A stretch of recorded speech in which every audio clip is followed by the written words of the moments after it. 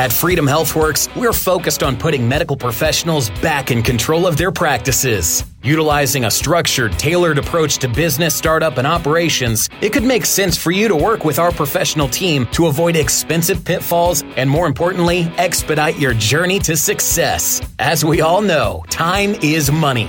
If you're involved in the practice of medicine and desire to practice free of headaches and constraints, reach out for a no-obligation consultative conversation. Call us today at 317-804-1203 or visit freedomhealthworks.com. As a podcast listener, you know how frustrating it is when the audio is muffled or unclear. How can you have a good listening experience when you can't hear? Healthcare has been the same way. Information isn't clear and it's hard to understand. That's why at Point Health, we're making healthcare easy to find, easy to understand, and easier to afford. And to help with your podcast experience, we're giving you a chance to win a free pair of Apple AirPods. Just visit pointhealth.com/healthcareamericana to learn more and enter to win. Hi, everybody. Welcome to Healthcare Americana. I am your host, Christopher Habig, the CEO and co-founder of Freedom HealthWorks. At Freedom HealthWorks, we like to explore really what the core mission of the company is with direct-to-consumer healthcare and medical care, showing people that insurance does not equal care in all facets of the industry. So, as an extension of direct-to-consumer healthcare and medical care, one of the biggest components that needs to be addressed is pharmaceuticals. Not just the high-dollar brand name specialty drugs, but even the everyday over-the-counter and really the chronic condition medications that help a lot of Americans out. So today, joining us on the podcast is Achal Patel, the CEO and co-founder of Cabinet, to discuss pharmaceutical involvement in the direct-to-consumer movement. Achal, thanks for joining us here on Healthcare Americana. Thanks for having me, Christopher. Pleasure to be here and looking forward to the conversation today. We're both addressing the same problem from different sides of the coin, really, or well, maybe not different sides of the coin, just different parts of the coin. We're on the same page here. We're addressing it from the healthcare and medical care standpoint, bringing care directly to consumers, bypassing a lot of the waste that is involved in what we think of as traditional care these days, where insurance companies and regulators, administrators, and you're addressing the same problem from the pharmaceutical standpoint. Give us a little bit of background of how you came into this business and really this industry. Yeah, absolutely. So, for me, really my entry point to the world of pharmaceuticals and over-the-counter medicine specifically started well before I was born. A little bit of backstory on me. I grew up in a family of healthcare entrepreneurs and healers. 55 years ago, my grandfather built a acetaminophen factory from the ground up in India. I literally spent childhood summers visiting that factory, learning as much as a kid could about the world of medicine and acetaminophen. But I think much more importantly for me, the world of pharmaceuticals was this very human experience. It was touring my grandfather's factory. And then really what that set off was this lineage of very mission-driven folks in healthcare, aunts and uncles in the pharma space, parents are physician, brother at a big healthcare company. My family dinner tables are effectively board meetings, I like to joke sometimes. And what that's really set up for me is this deep understanding of the healthcare value chain, but really with this focus of how the manufacturing elements of pharmaceuticals play into that. And really over the last couple of decades, started asking a lot of why questions about why are there 100 plus brands in an average pharmacy when it comes to over-the-counter medicine? Why are there almost 3,000 OTC options in your average CVS? And why are we putting consumers through this experience as confusing? It's environmentally unsustainable from a packaging standpoint, and it's riddled with quality issues over the last few decades. And fundamentally, those questions and that curiosity combined with an understanding how these products are made led us to building what's now Cabinet. And fundamentally, what we were focused on at Cabinet is how do we rebuild the entire over-the-counter medicine and health essentials experience from the moment you think about needing products to buying them, to storing them in your home, to eventually throwing them away at the end of their life. Mm-hmm. There are micro pain points that consumers have along that journey that we're focused on making more delightful, focused on making more care-centric. I have to ask what it's like growing up in a acetaminophen factory. I think a lot of people kind of had their eyebrows perk up at that, saying, well, wait a minute, I never really thought where those pills come from. What was that like? It's eye-opening, right? Because at the fundamental level of the pharmaceuticals that we take, there are humans behind all of those products. And if you think about your average medicine cabinet, there are probably 15 or 30 different factories involved in just getting you your basic everyday products. And, at a very fundamental level, what that means is that each one of those factories has humans in it who are focused on producing high quality products, who often want to make the industry better themselves, but are still operating within this large structure and construct of a global pharmaceutical space. And then I think the second realization is that these supply chains are enormously complex and sophisticated. My family spent 55 years perfecting how to make acetaminophen, which is one active ingredient in one over-the-counter product in our healthcare system. Going back to what I mentioned earlier, there are almost 3,000 of those products. It just it highlights the sheer volume of folks involved in this world. It is fascinating to think about because, most of us in our day in life will walk into a pharmacy and say, okay, I'm just going to grab this little plastic bottle. Yeah, this looks good. Oh, it's all the same between the generics and the brand names. And then don't even realize to think, wow, there are a lot of choices out there. And so as we were talking, I kind of had a light bulb moment thinking, wow, that is very, very interesting. And I don't know if it's a good thing or bad thing where they try to think that, well, this is more of a commodity. Over-the-counter medications are really commodities. I mean, do you agree with that statement or not? I think that one of the fundamental learnings for me over the last decade or so in this space is that not all generic medicines created equal.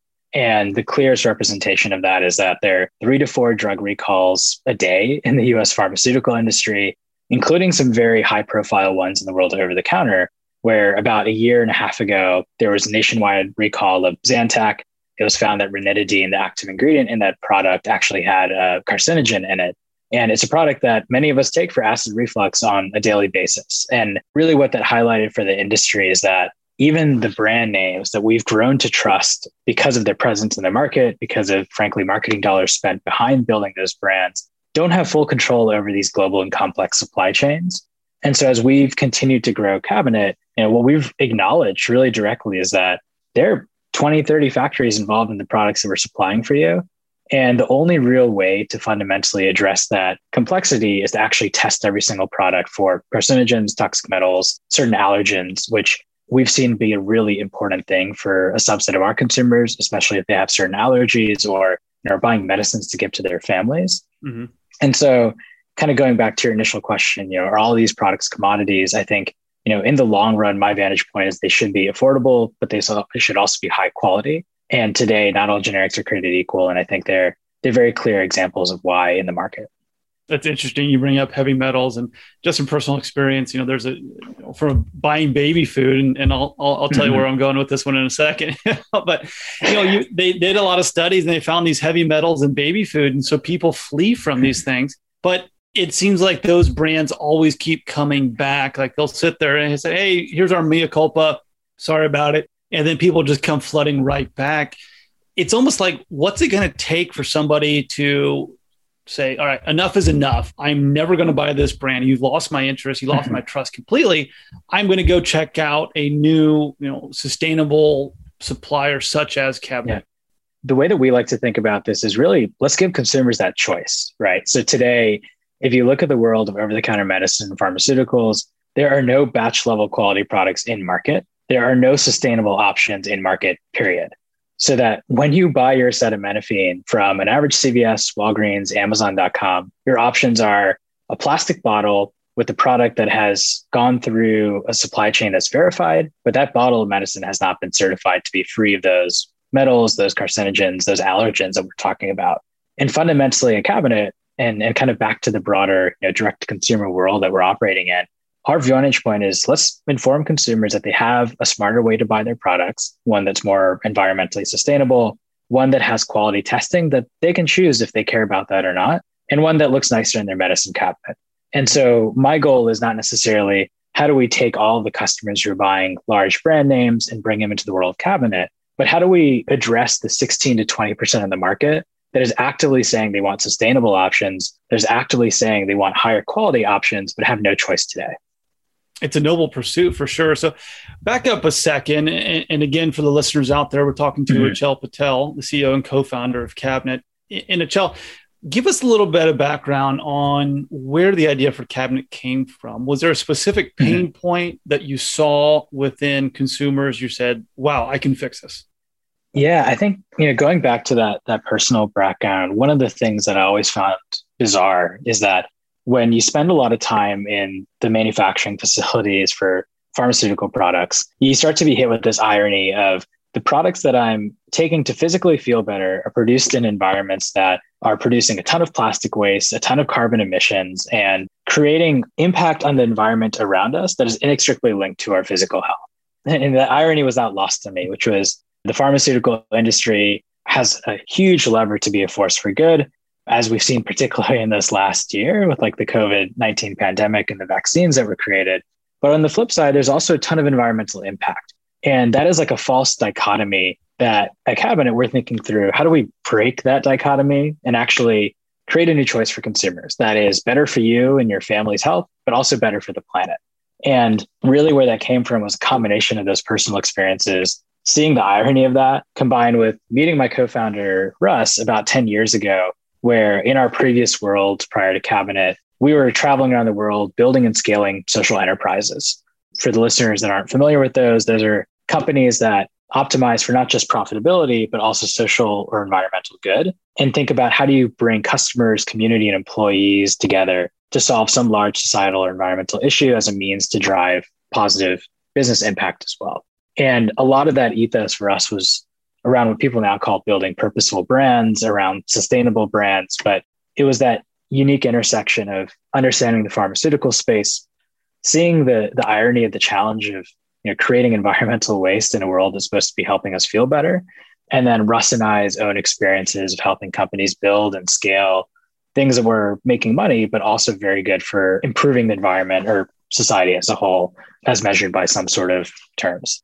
The environmental aspects of it's interesting because, again, if anybody's able to just picture, a pharmacy's aisle, there is a lot of plastic there. And the debate was always around, or has been recently, around these plastic straws. And I kind of scratched my head thinking, well, why are we picking on straws when we go through plastic cups and plastic water bottles like it's our job? And then, you talk about pharmaceutical containers. I mean, that's heavy duty stuff right there. And there's a lot of plastic waste in and of itself. But I don't know, I guess that's a much harder target for people to put across the headlines, that it's easier to ban straws than it is to ban heavy plastic packaging for pills. And so you guys are combating that. And I know, from you guys talk about the compostable medication and compostable packaging. Give us a little bit of insight about that, because I'm sure that that's kind of the first time someone's heard that term applied to pharmaceutical containers. Absolutely. So, to build on one of your points, I think one of the things that we've learned is that consumers don't even realize that there is an option in the world of pharmaceuticals. We've certainly been given options when it comes to our straws, our water bottles, and others. But the world of healthcare has always gotten this pass because of its inherent positive impact on humans, right? So if I'm taking a pharmaceutical product, I'm going to mentally put away the fact that I just bought this in a plastic bottle because healthcare does good for the world in and of itself. And for Russ and I as founders, that felt wrong to just have that hall pass. And growing up in this world, it's something that I think has to be done from within almost, which is how do we actually work with our supply chain? How do we work with the pharma industry at large to actually start to improve the packaging and eventually the broader environmental impact of the manufacturing supply chain? To your question of how we actually do that, where we start is how do we eliminate the 195 billion single-use plastic bottles produced by the pharmaceutical industry every year? And that challenge for us was around, how do we create a packaging format that is as shelf stable as a plastic bottle, but as compostable as throwing away a banana peel or an avocado peel in your city compost? And we've spent the last 2 years focused on R&D to actually create compostable packaging that's made out of this wood cellulose that allows us to package pharmaceutical products into something that leaves no footprint when it eventually dissolves at the end of its life. And I think really what that represents for us is that, with thoughtful R&D in this space that can change the products that Cabinet sells. But our ambition is that one day we inspire the broader industry to actually adopt this packaging, knocking out those 195 bottles of single-use plastic, and then eventually moving on to the next environmental issue within the world of pharma, whether that's the carbon emissions of the supply chain, the fact that we're shipping some products around the world, or anything beyond that as well. It's 195 billion single-use bottles a year. That's correct. That's staggering. That is a mountain of plastic. My jaw pretty much hit the floor on that one. I was like, Yeah. I'm sorry, what? So we're going with, sustainable packaging, biodegradable. That's, fantastic. They're not going to end up in any landfills forever and ever and ever. No microplastics getting into the environment, streams, oceans. And then you're also providing higher quality medications, more stringent testing, make sure that it's more of a pure medication is the term I'm going to use on that. So to me, that seems like a winning combination. Now, talk about supply chain and then really want to dive into the direct to consumer aspect of it. Why did you choose really an online retail shop is what I'm looking at here. Why that route and why not try to go the traditional wholesaler, distributor and retail route? Yeah, it's a great question. And to be honest, we don't look at those as mutually exclusive pathways, but rather sequential for us. So the value of direct to consumer, as we built Cabinet, is that there's a very specific audience that we're looking to serve. As I mentioned earlier, 16 to 20% of Americans who buy OTCs who want something that's more sustainable or more quality forward.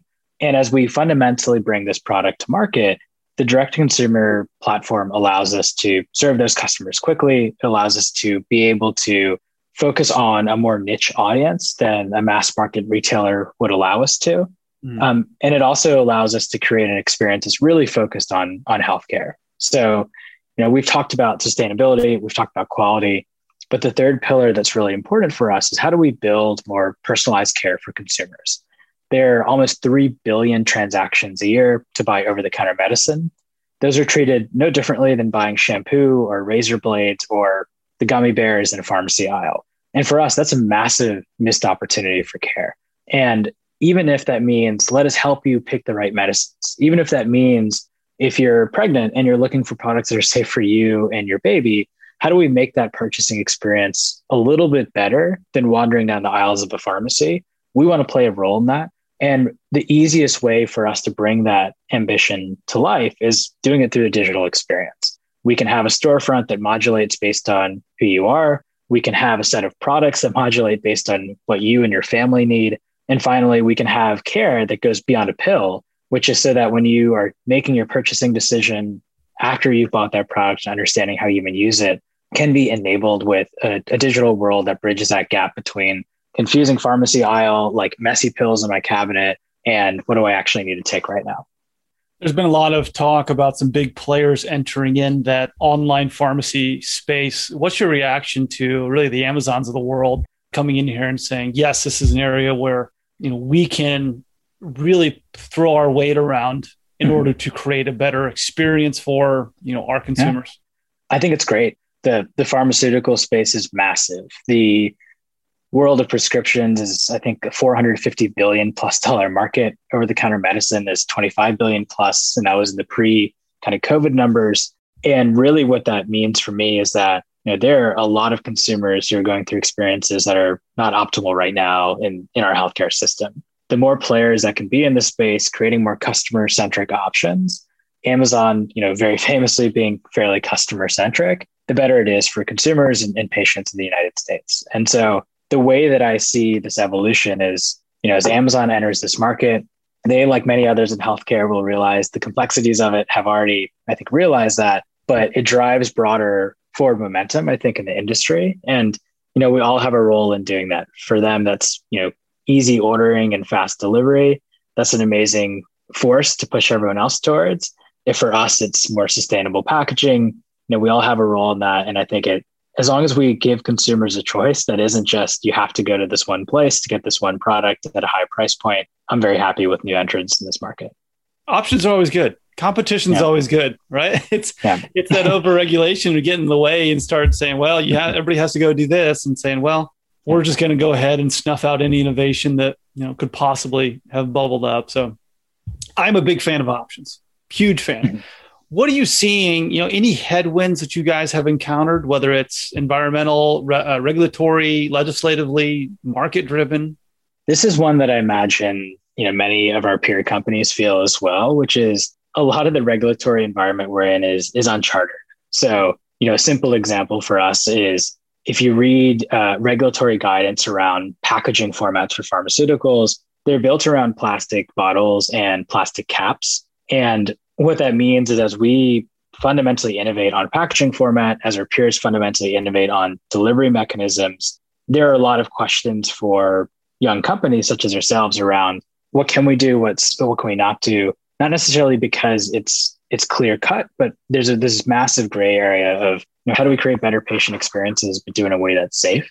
And I would say one of our biggest challenges has been figuring that out. And I know it's something that a number of peer companies face as well. The world of telemedicine is famous for this, where COVID has allowed us to innovate, I think, a lot faster than we would have. But we're going to find that across not just delivery mechanisms, but also like packaging formats, how we can even ship products. There are a lot of things where the regulation hasn't necessarily caught up with where the market is in terms of what we can provide consumers.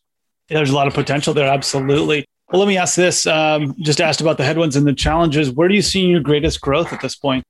Yeah. So for us, I'll keep beating this drum, but for us, we are focused on building the most sustainable healthcare company in the US and eventually the world. And the biggest growth for us that drives that is that in the world of consumer products, the majority of market growth is coming from sustainable brands, and yet there are no options in healthcare today. And so as we think about what our tailwinds are, it's that consumers are more aware than ever of both public health and the need to innovate around that, but also the impact that the environment has on their health and the climate crisis that's pending. And so as we think about the tailwinds, it's really the consumer voice. And it goes back to why we chose direct to consumer as a go-to-market channel, is that when a customer wants a product, they're demanding it and they don't have any other options in market today. Really, our job becomes much easier in that we focus on building exceptional product experience for them and let the rest do its job. I'm sure there's some listeners out there saying, okay, direct to consumer, we're going to cut out a lot of the, like you said, the marketing, the packaging costs, the reseller costs. If you were to compare an apples to apples on, let's go back to your acetaminophen, what is that going to cost buying through Cabinet versus me walking into my local big brand pharmacy?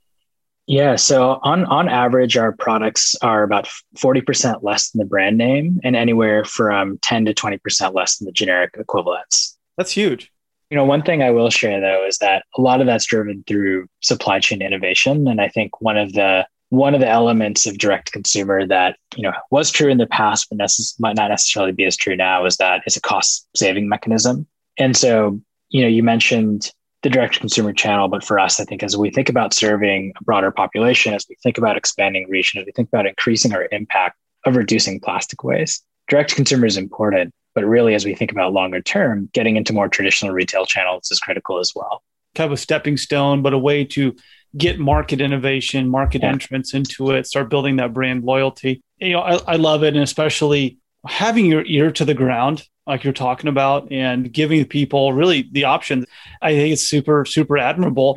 Last question for you here today. And this is kind of, our bonus round, I guess, that everybody kind of gets this. So, you're king of the world for a day, or let's say king of the United States for a day. You can wave your magic wand and say, I'm going to implement the perfect healthcare system. What does that look like?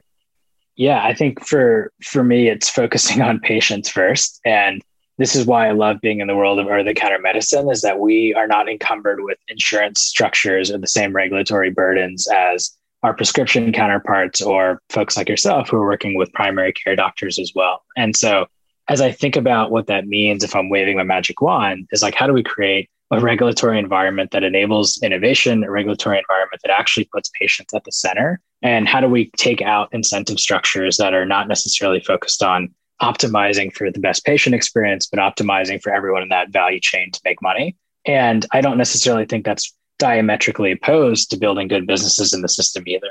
And so I think for me, to your question, wave the wand, create a new regulatory structure that enables innovation that values patient outcomes more so than taking a set percent margin at every step of the value chain. Once again, that's Achal Patel, CEO and co-founder of Cabinet. Achal, it's been a pleasure talking to you today. My pleasure as well. Thanks for having me. That's going to be it for this episode of Healthcare Americana. Once again, I am your host, Christopher Habig. Thanks for listening. Check out healthcareamericana.com to hear all our episodes, visit the shop, and learn more about the podcast. Healthcare Americana is produced by Taylor Scott and iPodcast Pro and managed by Melissa Turpin.